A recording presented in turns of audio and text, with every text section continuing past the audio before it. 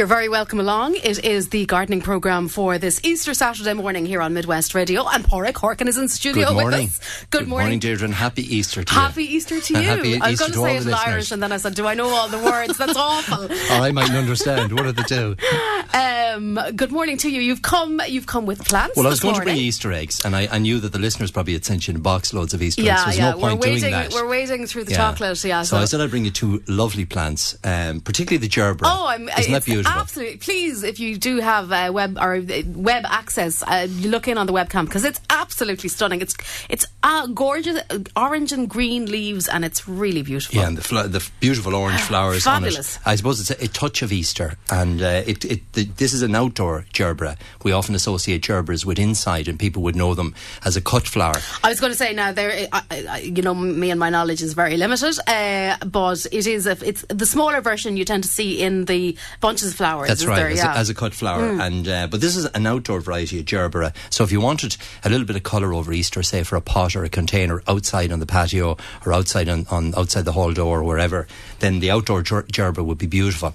Just starting to flower now. It should continue to flower right through the summer up to the end of July, early August. And it comes not just in, I brought this apricot, is that the colour? Orange, I suppose. It's a very rich orange. Well, it comes in reds. Yeah, I just say it's orange colour, but it is, it's really stunning. And it makes you feel like spring and summer, and it just, absolutely. A really, really nice plant. So that's the outdoor gerbera. As I say, it comes in yellows, reds, pinks, oranges, whites, and again, if you just wanted a splash of colour, something a bit different, and the flowers are so large, it's very distinctive. The other plant I brought along, I know you're looking at it there saying, why the hell did you bring that thing in? Is it some kind of a geranium? It is. I'm guessing. And there's no flowers on it. No. So it looks a little bit boring, but it's actually the lemon-scented geranium.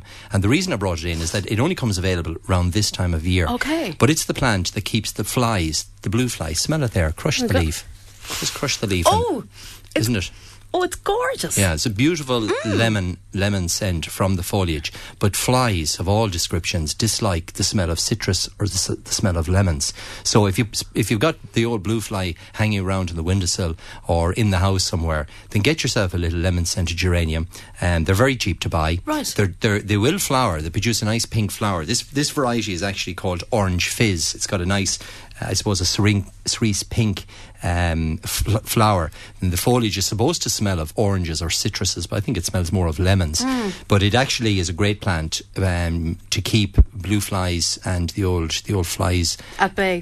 They dislike the smell of it, and the leaf, just to crush the leaf, or if you've got a warm conservatory or warm room, you'll actually get that essential oils, the cell coming out itself. I just noticed when I'm rubbing my fingers on it now, and it's really coming out, isn't it? It's a real strong lemony scent. So a good plant. I know it looks a little bit insignificant, but it's so I'll let you go home with the gerbera. But this one certainly is good for. People often ask us for something that might be, to keep the flies away in the house, that they don't have to spray and so on. Get yourself a lemon scented geranium. I'm intrigued with that. Yeah, you'll have it for years. It grows exactly like an ordinary geranium. So the trick is not to overwater, to keep it a little bit on the underwatering side. Just water it maybe once a fortnight. Keep it in a bright location on a windowsill would be ideal. An odd liquid feed in the summer.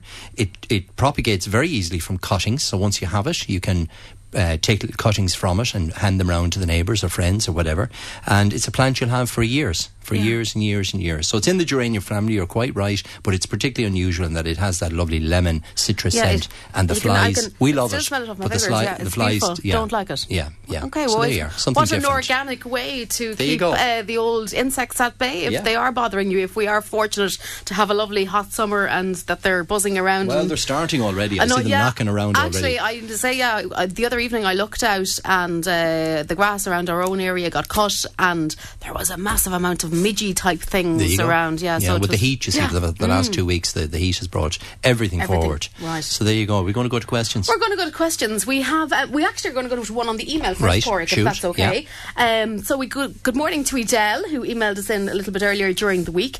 Edel is wondering, and I'm sure this is something that lots of people are wondering about, Pádraig, should she deadhead daffodils and tulips, and also also, is it okay to feed with Miracle Grow? Yes, and I mean, she hits it right on the nail. Exactly, that's the list to do over the weekend. The flowers on daffodils are going over, as we know. They're producing seed heads at the moment, and all the energy is going into the seed heads. So rather than allow that to happen, just take the scissors, cut back only a couple of inches, really just remove the old flowering shoot, the old seed head off the daffodils. Don't touch the foliage. So just cut the flowering stems back by 2 to 3 inches, remove the old seed heads.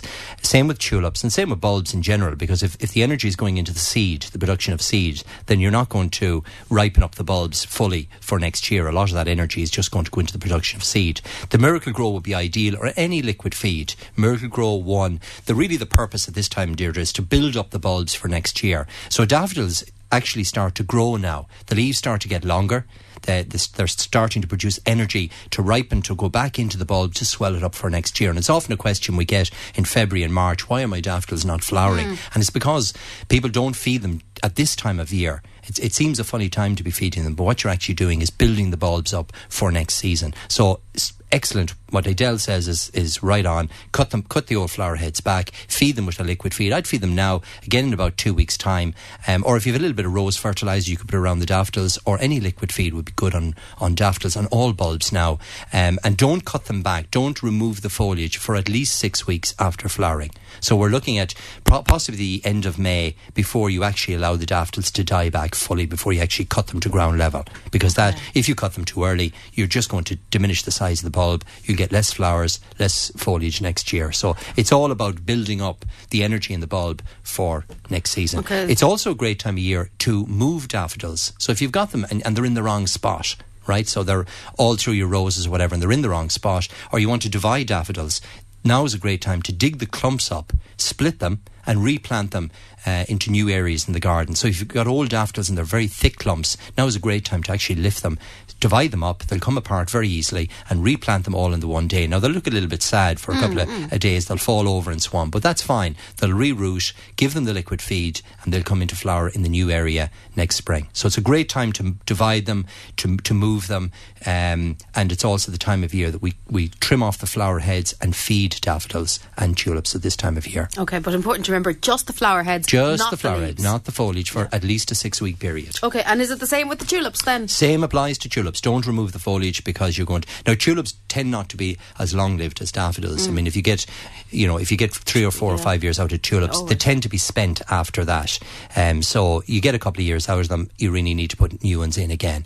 But certainly with the daffodils, they're well worth looking after. Okay, lovely. I know you see gardens, I suppose, that are maybe a little bit more mature, and people who have an interest in it, and, for a number of weeks at this time of the year, are just gone by, there are a mass of daffodils everywhere. And I suppose that is kind of the result of looking after them. Looking after them and not cutting them back too early and all that, Okay, great. There you go. Well, good luck, Adele, with that, and hopefully there'll be lots more back for you again next year.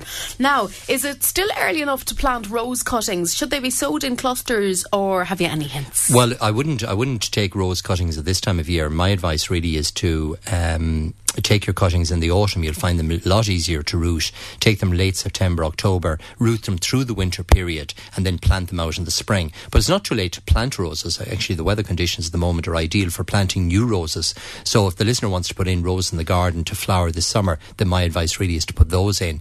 Get yourself a couple of plants and put them in, and leave the cuttings until September, October of next year. Okay, great. Now, if somebody's wondering, if they spray Roundup in ditches, how long before it's safe for sheep to eat? Well, leave it for a couple of weeks. The Roundup will take about 10 to 14 days to actually kill the weeds totally. And at that stage, the Roundup, once it gets onto the soil, it becomes inactive, so it's not going to damage anything. Just allow the green foliage to go to brown, and then you can allow the sheep back in. So I would leave it for at least 10 to 14 days before letting them back in. Okay. Now, lots of people planting new plants. Somebody has a difficulty with cabbage plants. Right. They're being eaten badly. Strips are eaten off the new leaves. They don't think it's slugs, and they're wondering, what could it be? Well, if it's the stripping of foliage, it sounds to me like pigeons, funny enough. Right, okay. Is that the way they do it? Well, they do. The pigeons will attack, particularly if it's winter cabbage that somebody has growing through the winter, or new plants going in. Pigeons love the young foliage of cabbage, and it's a typical kind of stripping of the foliage, and they tend to do it very early in the morning, so you're not going to be up and about to see them at it. So it sounds to me like, if it's not slugs and snails, then if it's a stripping of the foliage, it sounds to me like pigeons. Again, just net the area out, or else you can use a treatment, grazers, the one that we often recommend for the rabbits and the hares. That's actually very effective for pigeons as well, and it's very safe to use on vegetable plants. So you can simply mix the grazers up in a watering can, apply it to the young cabbage plants, and that, once the pigeons taste the foliage, they dislike it. There's calcium, lime in the actual mixture, and they dislike the taste of that, and they won't bother with the plants. So that sounds typical pigeon damage. Yeah. So pigeon and cabbage pie, maybe. That's awful.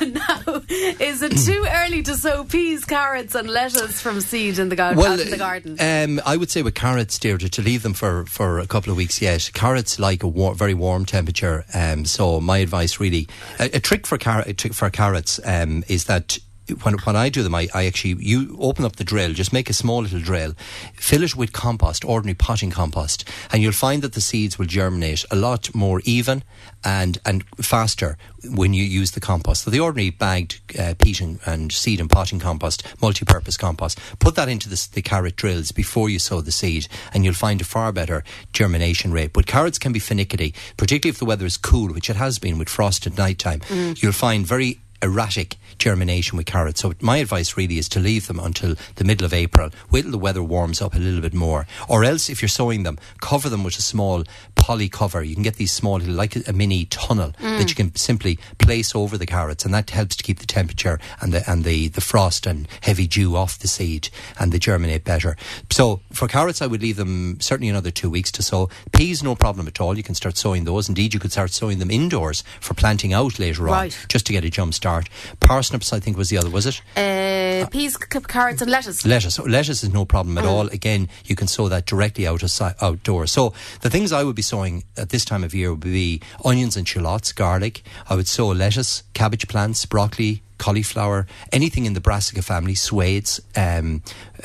Parsnips would be fine to sow out of doors. Peas, certainly, indoors or outdoors to get them started. But the carrots, I would just hold off for about another 2 weeks, wait till the temperature rises a little bit more. And as I said, use that little tip make the small drill, put in the potting compost into the drill and sow the seeds directly into that and just cover them over, and you'll find the germination far, far easier. Okay, great.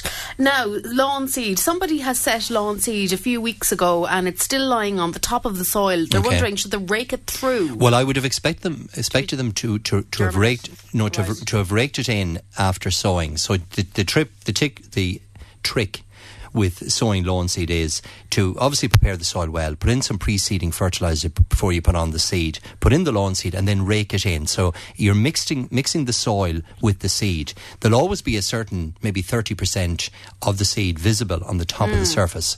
So any kind of raking is not going to cover that, and that's perfectly okay. So if the listener has done that, then just leave it well enough alone. The temperatures, again, we've had 10 days of very warm weather, but again we've gone back into very cold weather as well, so the seed is just going to sit there. So my advice really is just to leave it alone. It will germinate, but it might take another 6 to 10 days before you see the seed germinating. So don't do anything really with it. As long as the listener has mixed it, raked it in, then leave it well enough alone. There's good moisture at the moment. The soil temperature will start to rise now, and you will get germination of the seed possibly in about a week or 10 days time. Okay, lovely stuff. Right, we're going to take a quick little break, and we have lots of questions, but you can keep them coming into us. Just a quick reminder that our text is 087 900 41 41, with thanks to C&C Cellular for Vodafone mobile broadband that's reliable. Teresa is taking calls for us this morning on 0818 3055, and if you want to email the programme, it's garden@midwestradio.ie. We're back in 2 minutes. Now, Pádraig, we were just giving out the phone numbers, but also people, of course, can log on to your website. They can indeed. It's gardencentre.ie, so it's www.gardencentre.ie. Lots of fact sheets there. For Easter, I've done a little children's fact sheet, just jobs that children can be doing in the garden while they're off over the next week or so for Easter. But there's lots of hints and tips anyway, so there's lots of information and fact sheets on the website. So gardencentre.ie, just click on there and have a look and see what's there's plenty of information there. Okay, and if there is something on the programme that we've touched on and we've gone too quickly over it, we do have a podcast of the programme as well. You can log on We do indeed. I actually have that podcast on our website as well, on gardencentre.ie. So if you miss something on the programme, just go onto the website and the entirety of the programme is there once we finish. Yep, so there you go. There you go. It's not just between 9 and 10. Okay, let's go back to these questions. Now, what is the weed killer that kills the grass between the shrubs, and can you spray it on the foliage? You should be able to name this now at this stage. Well, I am, but I'll leave it to you. All right. So the one we featured it a couple of weeks back. It's one called Pre-Mazer 57. So it's what we call a residual weed killer. It's used on shrub beds, rose beds, fruit gardens, underneath, say, hedges, anywhere that you've got permanent plants and you want to keep the soil weed free. So first of all, it's important to get the soil weed free. So if there are any young weeds there, hoe them out, clean off the bed, rake off the bed, and then apply the Pre-Mazer in a watering can or sprayer. Now, as I said before, you can put it doesn't matter if it drips on some of the foliage or stems. It won't damage the plant through its foliage. But once it hits the soil, any weed seeds that come in contact with the soil is killed off, and it keeps the bed weed free for a 6-month period. So if you apply it now, your shrub bed, your rose bed, underneath your hedge or whatever will be weed free right through to the end of to the end of the summer. Okay. I use it on, say, under the apple trees and fruit trees in the garden. I find it very effective. So that's Pre-Mazer. You can actually put it on weather like today where it's a bit misty and wet. It's fine to put it on. You don't need it necessarily a dry day to apply it. Okay. So just follow the instructions. So that's a weed killer called Pre-Mazer, and it's really to prevent weeds from growing. It's not going to kill any weeds that are there at the moment. But it's stopping the ones coming up. Correct. Okay. Correct. Now, a very poor flower return from daffodils for the past few years. Yeah. So somebody says now they're not cutting them back too early, but they're planted under a copper beech tree. Would that make any difference? Yes, it would. I mean, the copper beech would certainly be very competitive with the daffodils, and also cast, it wouldn't really cast shade in the summertime as it's growing. My advice really is to lift them. Take them out of that area, and as I said earlier, now is a great time to do that. So just dig the bulbs up and plant them somewhere else in a bright, sunny location, and feed them well this year, and you should get plenty of flower from them. The beech, you see, as we go through, beech isn't in leaf yet, but as we go through May, June and July, as the daffodils are trying to produce energy, naturally enough, there's shade being casted by the beech. It's also going to rob nutrition from the bulbs as well. So my advice really is just to lift them, transplant them somewhere else, and where you put them, they're going to flower. If you feed them now, they'll flower well next year, and they'll build themselves up over the next couple of years. Great. Now, can you recommend an organic greenfly spray for using on houseplants? The greenfly are thick on new leaves. Oh yeah, there will be at this time of year. Greenfly, particularly with that warm weather, they're going to be leaping around the place. So the organic spray I would use is one called Pyrethrum. Pyrethrum, Pyrthrum, from memory, Pyrethrum. It's an organic spray. It's actually made from a plant, from the Pyrethrum plant. So it's very good to use on house plants. You can also use it on vegetables and flowers, and it's an organic treatment. So that's one called Pyrethrum. Simply mix it in water. If it's an indoor plant, maybe into a little hand mister, and just apply it to the young foliage, and that'll see the green. I'd even, if you can, take the plants out of doors and apply the Pyrethrum spray to them. Leave them for a couple of minutes or maybe half an hour and bring them back in, and that'll see your green fly well and truly gone. Okay, good stuff. Now, you mentioned obviously lots of good ideas for children at the moment. Somebody would like to grow some sunflowers this summer with their children. Great. And they're wondering, is there a particular type of seed to plant? There seems to be a lot of different types. Oh, there are. In sunflowers, you can get dwarf varieties, you can get multicoloured varieties, single, doubles, and so on. So there's many different varieties. One of the best ones, if you're into really tall sunflower, go for one called Russian Giant. So as the name suggests, It's a big one. It really grows very tall. It'll grow 7, 8, 9 feet high. Sow the seed indoors now. So get yourself a small pot or tray. The seeds are quite large on sunflower, so they're great for children. And a little bit of multi-purpose compost, put it into a pot or a tray. Make sure it's moist. Put the seed in. You'll fit 10 to 12 seed in a small pot. Cover the seed with compost and cover it with cling film. Right. And leave it sitting on a warm windowsill for about a fortnight, 3-week period. Let the plants grow on then. Take the cling film off, allow them to grow on for another couple of weeks, and plant them out about the middle of May. So wait till the warm weather really comes and get a good sunny bright location. Remember, they're going to grow 7 or 8 feet tall, so put in plenty of organic matter or compost when you're planting them, and make sure you stake them. Put a bamboo, strong, stout bamboo cane on them when they're about 4 feet, 5 feet high. Feed them during the summer months, and they'll come into flower July, August, September. But don't take them out at that time of year, because the seed on sunflowers sets and the birds love the seed from the sunflower. So leave them alone in September and October. You get all the wild birds coming in and feeding off the wild sunflower seed. So great time to sow them. Russian Giant would be the variety I go if you want a really, really tall variety. And then do they come back the next year, or no, you know, they're annuals. They're an annual, right? Yeah, but you could save some of the seed if you wish from the sunflowers, or you can just, propagate them again. Yeah. They're an annual plant. They die at the end of the year, but you would leave them well into the winter, because even though the plants look withered and battered, the seed is still there, and the birds will come in and keep feeding. And off one flower on the sunflower, you could have anything up to 50 to 100 seed off that one flower. And birds just they absolutely love the wild sunflower seed during the winter. Okay.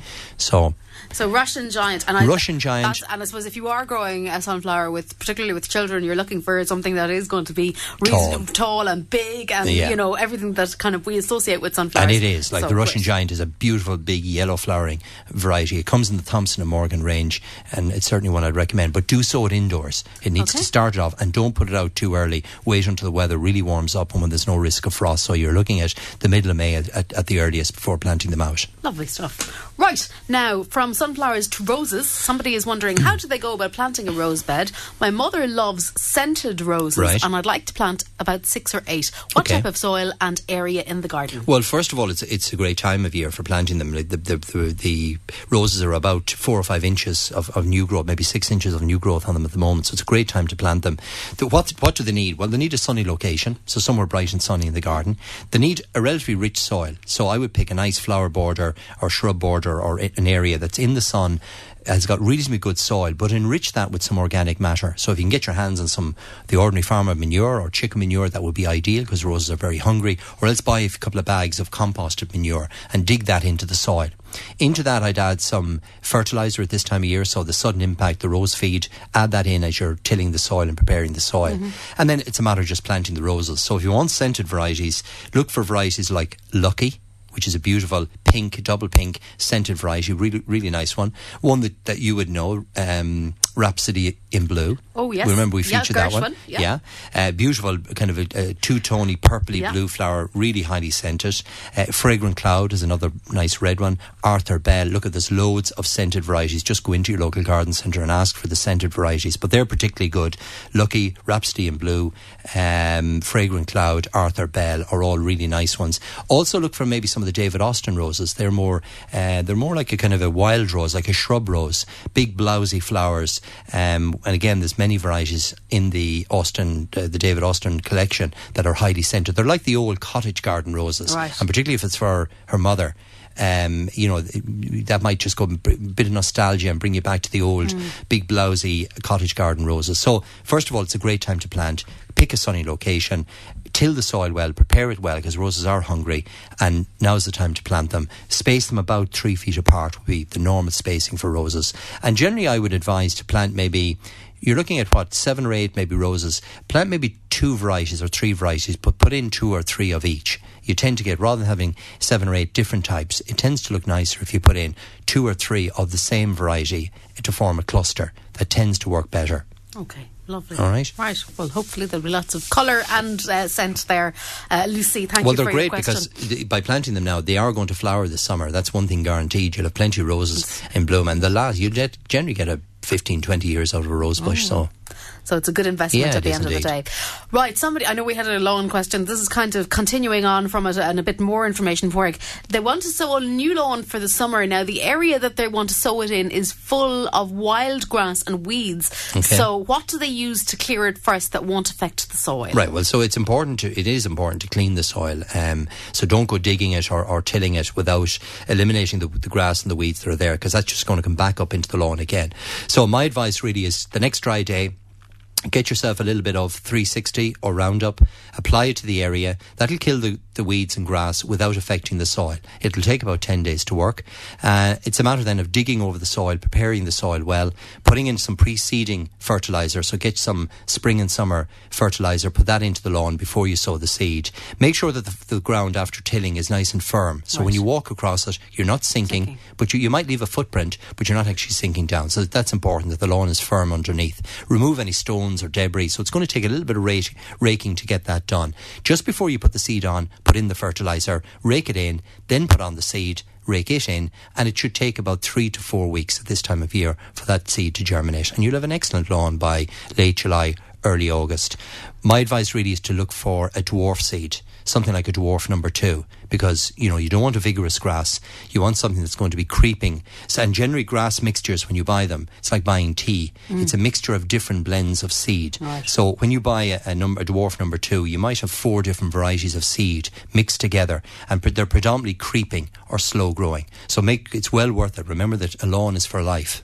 So you're not going to be changing it in 3 or 4 years' time. So it's well worth investing in a good quality seed, one that won't grow very fast. It'll save on the mowing downstream. So it's a great time of year to do it. So the next dry day, the key thing is to get rid of the weeds and grass that are there at the moment, and I would use the 360. And within 10 days, you're ready to till the soil and get the lawn in. Okay, so it's about the preparation. It really is, and it pays. It pays on the preparation side, but it also pays on the quality of seed that you put in. So don't be tempted with hayseed, or, you know, get yourself a good... You'll be living to regret it. You will. And get a good quality dwarf number 2 seed, and make sure there's 3 to 4 varieties mixed in together, so you get a good creeping and dwarf effect. Okay, great. Now, broccoli question. Why does broccoli go into flower so quickly? Well, broccoli, what are you eating when you're eating the broccoli? The seed, is it? No, you're eating the flower heads. Oh, right. So broccoli is the unopened flowers of the broccoli plant. And, of course, what is the plant trying to do? It's trying to reproduce itself. It's trying to produce seed. So, naturally enough, broccoli is one of those plants that you can't leave hanging around. It doesn't wait for you. If you're not out there picking it when the flowers are really tight, then it's just going to run to flower. The plant is doing what it's supposed to do. Yeah. Now, sometimes if the plants are under a bit of stress, if they've got dry or there's not enough nutrition in the soil, if they're hungry and they're not doing so well, they run to seed. So they don't give you an opportunity. They actually grow quite quickly. They look very weedy, and next thing the yellow flowers are out very, very fast. When that happens, that's a sign that they're under stress. The soil conditions aren't right. There could be some pest damage there. There's a problem if they run to seed early. But the normal broccoli or calabrese that we plant at this time of year, the green broccoli you buy in the shops, what you're eating is the undeveloped flowers. And naturally enough, if you leave them a week too late, the flowers have opened. The plant is doing what it's supposed to do. It's trying to reproduce and produce its own seed.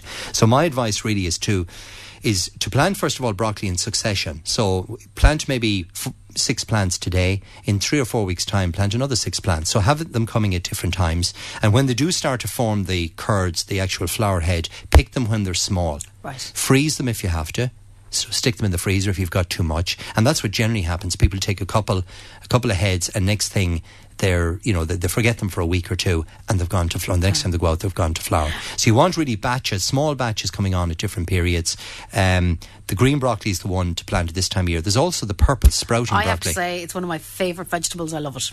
There you go. It is good. Purple sprouting broccoli. It's so delicious. And so easy to go. Yeah. And if you can go out to the garden and pick a bit off and bring it in and cook it for the dinner, it's just heaven. And the lovely thing about it is that you predominantly harvest it in the autumn, winter, springtime. And at that time of year, it's because of the cold temperatures, it doesn't run to seed as quickly. It's like putting a flower in a fridge. Right. The cool temperatures through the winter holds the broccoli back.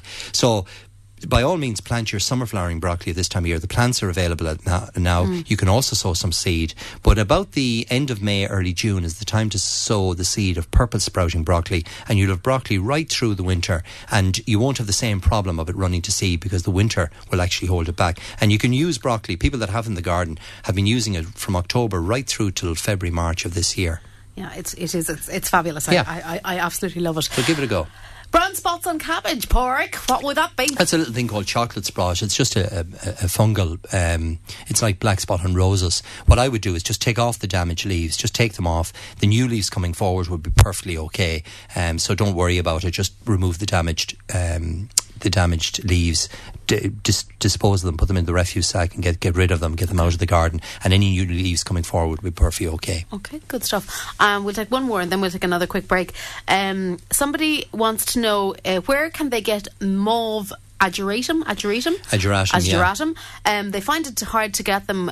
Would garden centres have them in bedding plant form? Well, they generally do, and you really probably want Ageratum. First of all, it's a lovely small dwarf border plant, very delicate, a bluey mauve colour. It comes in white, funny enough, as well. Now, what the listener can do is sow seed of it at this time of year. It's still not too late if they want to put some seed in, but really ring round the garden centres, because Ageratum wouldn't be as popular as it was years ago. For many years, it was one of the stable bedding plants that everyone planted. I know it now. It's a really dwarf, small, little flowers, blue, very mauve blue, lovely little plant, lovely with marigolds. Actually, with French marigolds, goes very well. It tends not to be that popular now. People have kind of gone to the lobelias or the begonias or something probably more dramatic. So not all garden centres will stock it, or they may only stock it for a very short period. So it should be coming available. It is frost sensitive, so I wouldn't plant it out just yet. So it should be coming available about the end of April, early May is when to start looking for it. And but having said that, you can sow it from seed as well. You can buy the seed of Ageratum, sow it indoors, like I mentioned with the sunflower seed, and you've got your own plants then. You're guaranteed to have it this year. Okay. And Ageratum sown now will flower about the middle of June, and it will continue to flower up until late August, September. So it goes for quite a period. And plant it with French marigolds. It's lovely with it. Excellent. Okay, let's take a quick break. You can keep questions coming to us. We've lots more to come, so stay with us. Okay, you're very welcome back. Lots of different kinds of questions for you, Porrick, this morning. A bit of variety, spice of life. We're keeping you busy.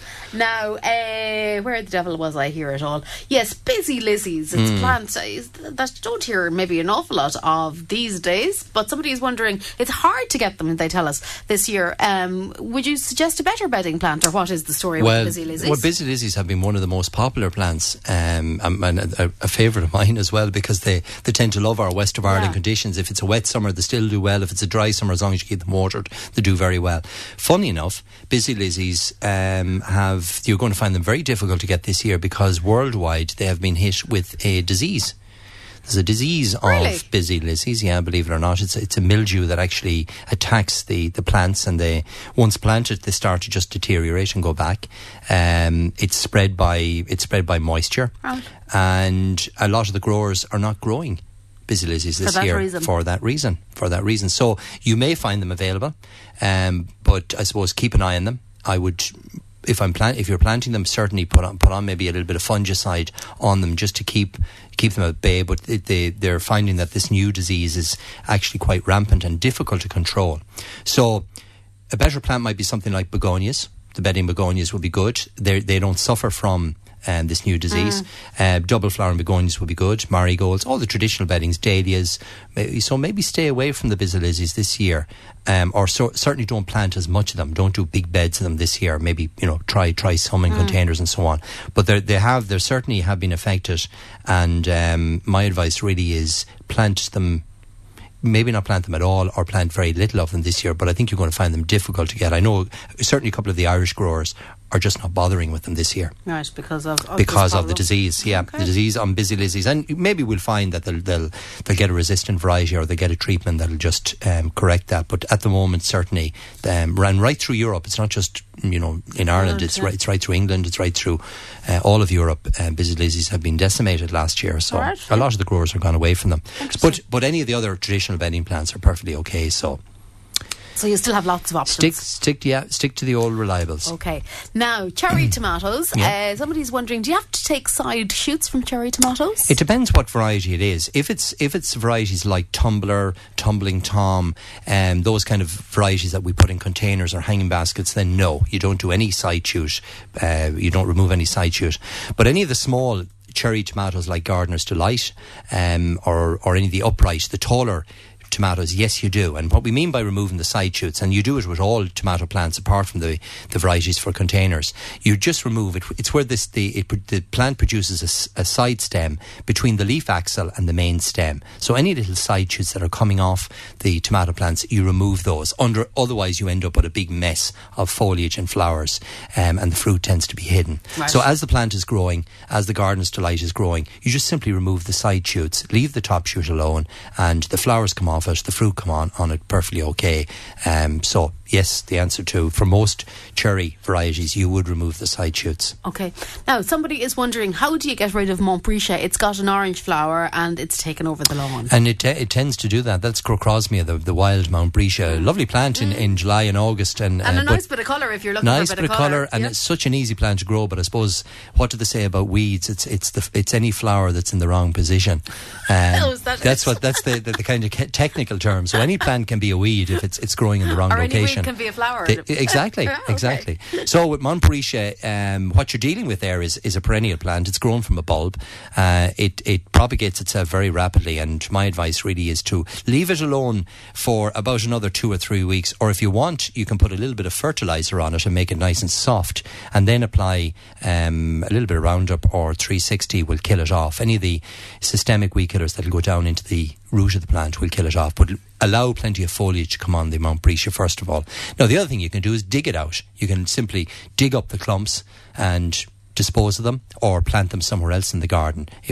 Move it from the location it's in, but you must remove all the bulbs that are there. Right. So either dig it up and transplant it, or wait for another 2 or 3 weeks, allow the foliage to come on, and then hit it with one of the systemic weed killers, and that will kill it off. Now, somebody's wondering about a good fertiliser for potatoes. A potato fertiliser?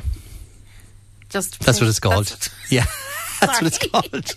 I'm just big smart there. No. If you go to your local garden centre, you get a potato. You can actually, if you ask for potato fertiliser. Right. Now, you can also use things like sea mungus, which is a very good natural made from seaweed. You could also use Growmore, which is a good balanced fertiliser for all vegetables, but it'll do potatoes as well.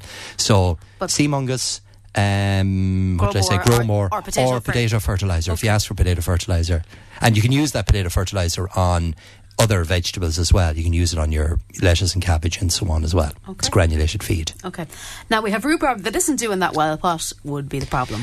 Well, it really depends why. I mean, rhubarb, as it tends to get older, a bit like ourselves, it starts to slow down, and you can regenerate it. You can regenerate it in the wintertime by digging it up and splitting it and transplanting it. So it could be an age thing. Yeah, okay. It could be a fact that, and rhubarb, remember that it grows from nothing up to 2 or 3 feet and grows over a very short period, that it needs quite a rich ground and needs plenty of feeding. So what I would normally do in the winter is apply some organic matter, horse manure, rotten manure, applied over the actual rhubarb in the winter time, replenishes the nutrition in the soil. You could also feed it at this time of year with Growmore or with your potato fertiliser or a sea mungus fertiliser or sudden impact. Any of those could be applied now, granulated feed, to give them a bit of a boost. Okay. So it really depends, Deirdre, why. Certainly if they're old plants, I would advise to split them this winter and transplant them and prepare the soil well by putting in plenty of organic matter. If they're young plants, then give them a feed now of something like sea mungus or sudden impact, just to give them a bit of a boost. And this coming winter, apply a heavy dressing of organic matter on the top of the plant, and that will, right over the top on the stems and so on, about a 6-inch layer, and the rhubarb will grow right through it. Now, rhubarb is actually doing very well this year. It's flying. Okay. And I've noticed it's not flowering. The other couple of years it actually had come into flower very early. I don't notice the flowers on rhubarb this year. So it's staying in the stem area. Yeah, it's really healthy. I mean, right. If anything, it's too good. There's so much picking of it at the moment that it's actually done. It's done very well. It's really responded well to the warm weather and the moisture levels. So yeah, I'm surprised this plant. So it would kind of say to me, maybe the plants are a little bit old, or maybe the ground is just a little bit hungry. Okay. Good.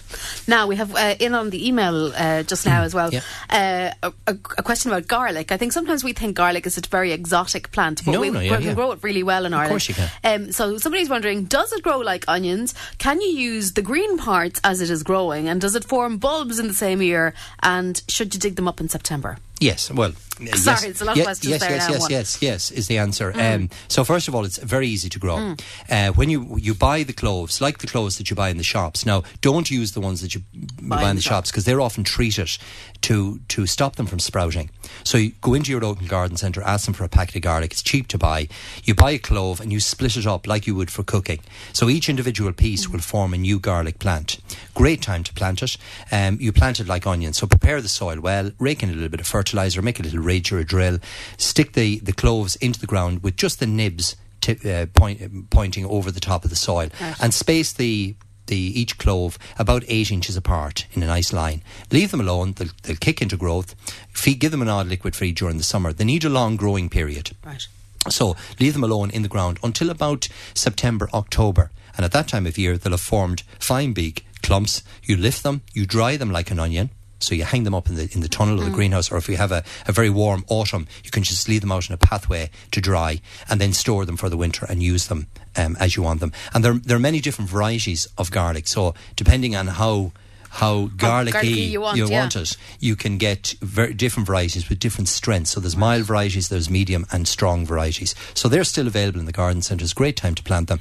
The other thing, if you want, there's a nice plant called garlic chives. You know, the ordinary chives? Yes, yeah. Well, you can get a garlic flavoured chives, believe it or not, which if you want to use the green stems, so like you use an ordinary chives, it gives a lovely, rich, garlicky taste. It's not too strong, but it's lovely in sauces or in sandwiches or whatever. So get yourself a bunch of garlic chives, plant them in the garden, and you've got those green pickings right through the summer. So you're not waiting to the autumn. For the garden. Yeah, so maybe plant a bit of both. Yeah. But it's a great time to plant bulbs of garlic. It's also a great time to plant garlic chives. Okay. And garlic chives are perennial. So once you put them in, they're looking after they themselves. They come back year after year after year. They die down in the winter but re-emerge, and they've got that lovely garlicky flavour. Okay, a bit like regular chives. Just like ordinary, exactly. It's the same plant as regular chives, except it has a garlicky twist to it. Lovely.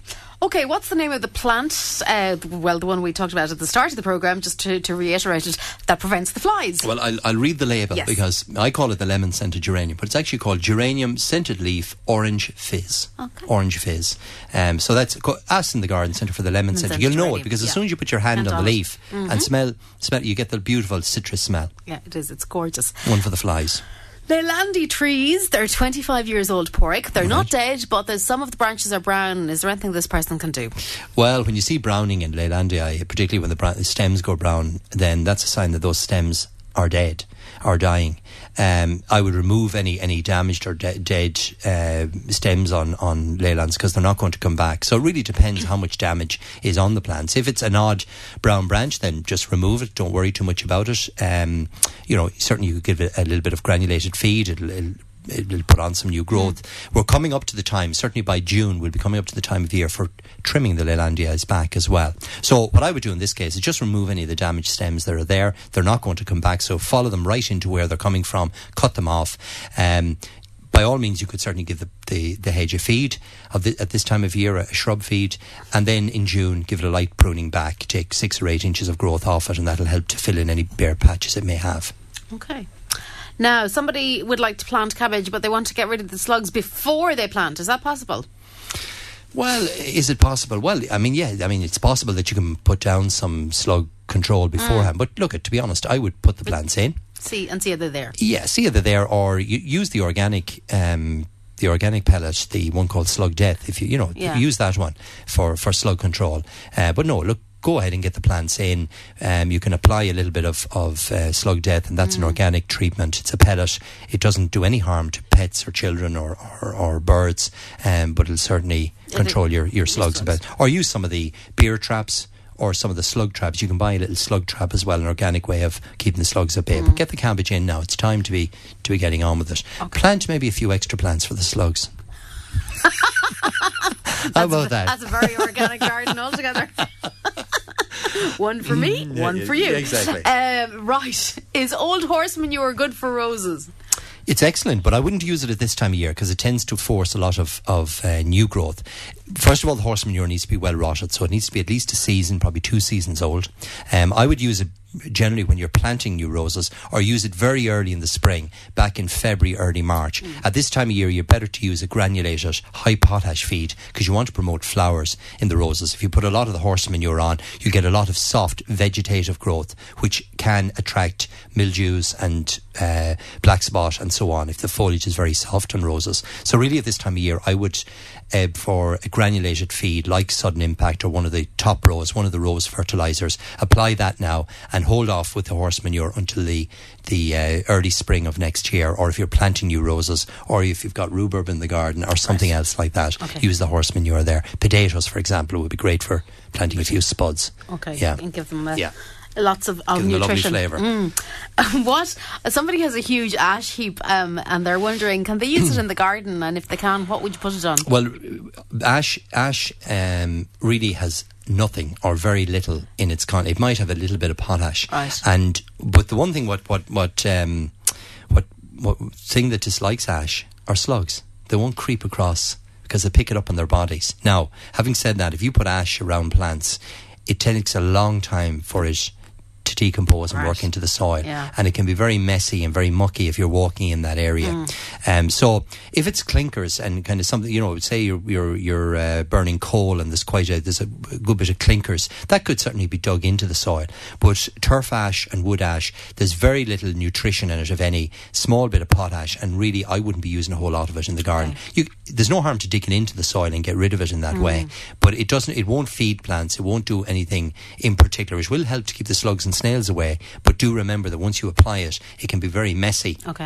So I wouldn't be putting it around my vegetables or whatever, where you're going to be going in and cutting the plants. You'll be picking it up in your shoes and your hands and on the plants themselves. So now, what it could, if you were making a compost heap, you could add certainly some of it into the compost heap. No harm at all, as long as you don't use too much of it. Or you can certainly dig it into the soil and get rid of it that way. But don't see it as a fertiliser or of any huge benefit in the garden. Now, is it time to plant main crop potatoes, or should you wait another few weeks? No. Get them in, plant them. I think we said earlier that St. Patrick's Day is kind of the official day for planting potatoes in the garden. Now, you've still plenty of time to plant them, but I would get them in now. Remember that after planting, it's going to make sure you cover them well, that you put in some organic fertiliser when you're planting them, like the sea mungus or some of the horse manure. Plant your potatoes. You're going to be covering them with 8 to 9 inches of soil, so that's going to keep any frost or any coldness away from them. So they're going to take at least 5 to 6 weeks to appear through the soil by planting them now, so there'll be no risk of frost. So get them in now, really, this weekend, over the next week to 10 days. Get your main crop potatoes. It's still not too early to plant first earlies or second earlies as well, but get on with all those sort of jobs. Get them in. Okay. Last question, I'm afraid, for you, because time is almost up. Somebody loves the summer flowering clematis, but they find them hard to grow. Any tips on what types might be easier to grow? Right, well, they can be. Sometimes clematis can suffer from clematis wilt, where they wilt back, but some of the easier varieties would be varieties like Bee's Jubilee, which is a beautiful two-tone variety. There's another great one called Hagley Hybrid. It's a lovely pink. It flowers early and it flowers right through the season. Jack Manii is another lovely purple variety.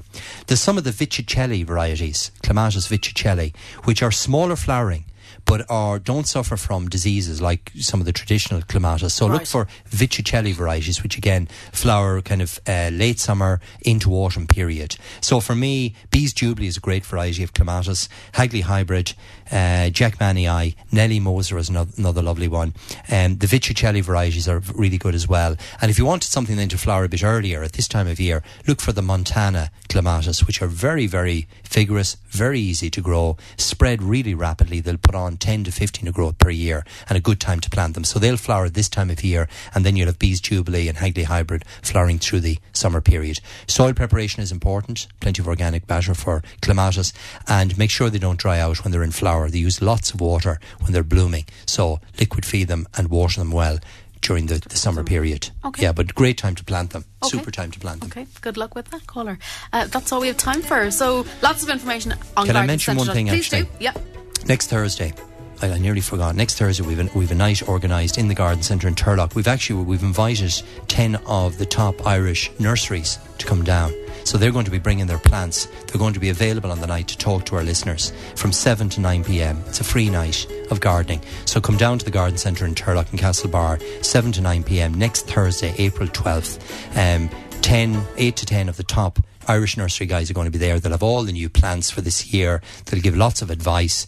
So it'll be a free night of gardening and lots of hints and tips. You won't have to listen to me. There'll be 8 or 10 of our top nursery people there to talk to you. And we'll have people kind of that'll specialise in patio plants, some that'll specialise in hedging, specialise in different areas. Okay. So it's a night not to be missed. Okay, so Thursday, April 12th, 7 to 9 p.m. It's a free night in Hawkins in Turlock and Castlebar. Pádraig, thank you very much. Thank you, Deirdre. And happy Easter to you again. And to you. We'll talk to you again next week. Good morning, listeners.